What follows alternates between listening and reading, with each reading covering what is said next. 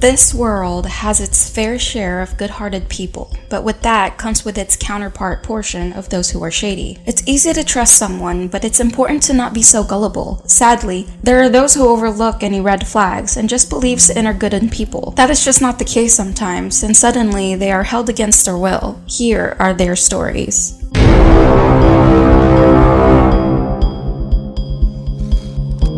Millionaire Annie George holds Valsamma Mathai captive. Annie George was a wealthy owner of a 12-acre, $30 million estate, which included a 30,000 square foot mansion with a helicopter pad, 24-karat gold-gilded ceilings, 34 rooms, and 10 bedrooms. Looking past the mansion is the servant that looks after it. Valsamma did everything a maid, a babysitter, and a cook would do. Though it may seem like an employer-employee relationship, it wasn't. Annie and her husband, who had died in a plane crash in 2009, lured Valsamma to work for them by offering her $1,000 a month, which at the time was significantly more than what she was making as a servant for another family. However, the outcome was completely different. Annie required her to work 17-hour days, 7 days a week, and only paid her about 85 cents per hour. That means that they only paid her $29,000 for the 5 years she worked there. Beyond that money is the fact that she was forced to sleep inside a small walk-in closet despite all the available rooms in the house. According to Valsamma's testimony, she took care of Annie's 6 children and cleaned the house on all hours of the day. She was also not allowed to eat until the family was done eating, and if they had company, she wasn't allowed to talk with them whatsoever. Additionally, Valsamma never saw a doctor or dentist during the 5 years. She said that she once told them that she was ill, and Annie simply responded with, and I quote, "Take some Tylenol." In the investigation, it was also found that Annie induced a servant to overstay her working visa. Then one day, the National Human Trafficking Resource Center received a tip and immigration agents removed her from the home. Annie was then charged with encouraging and inducing an illegal alien and was sentenced to only home detention and probation in 2013. It is unknown if Valsamma received any monetary relief from the case, and her whereabouts today were not disclosed. 7-Eleven raid.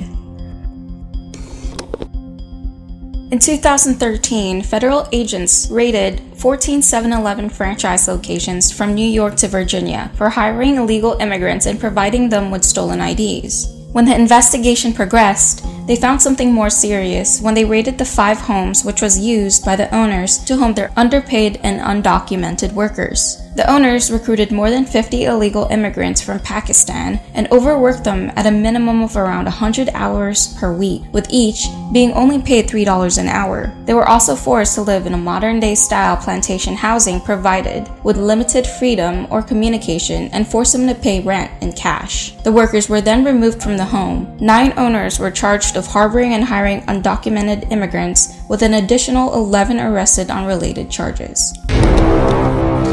Operation Cross Country.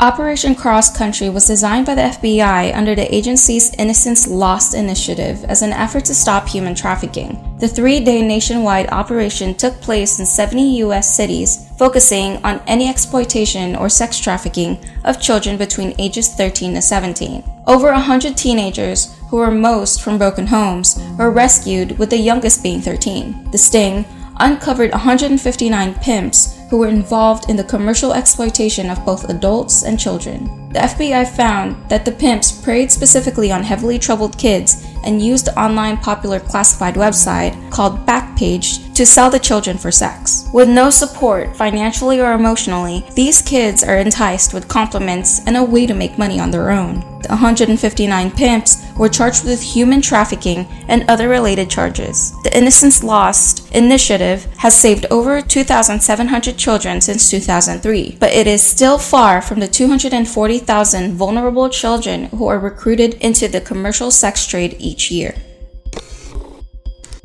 Operation Reclaim and Rebuild.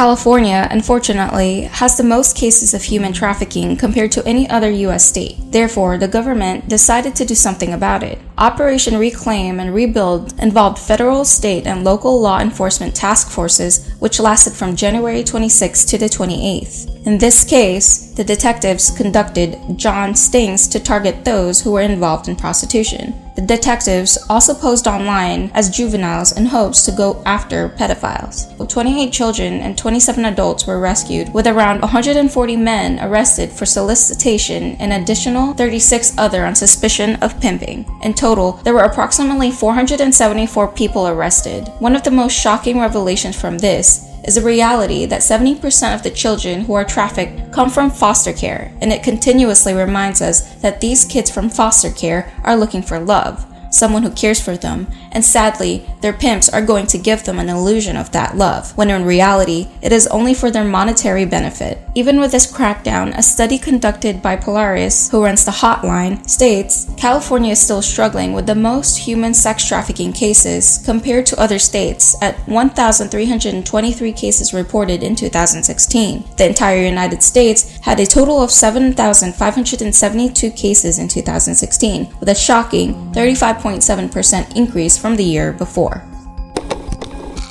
Lily Caroli and Latasha Hunt traffics a 14-year-old girl.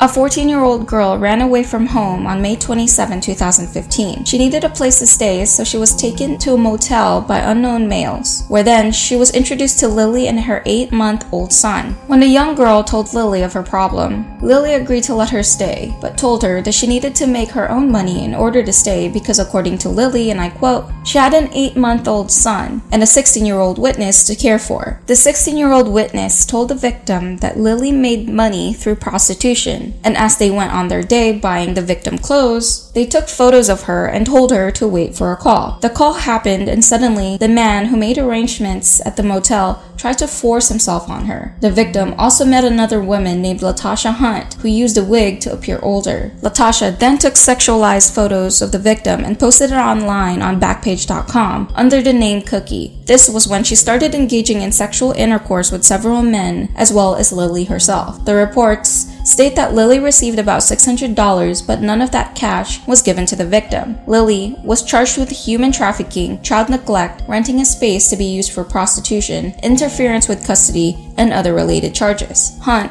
was also charged with child abuse, child neglect, and other related charges.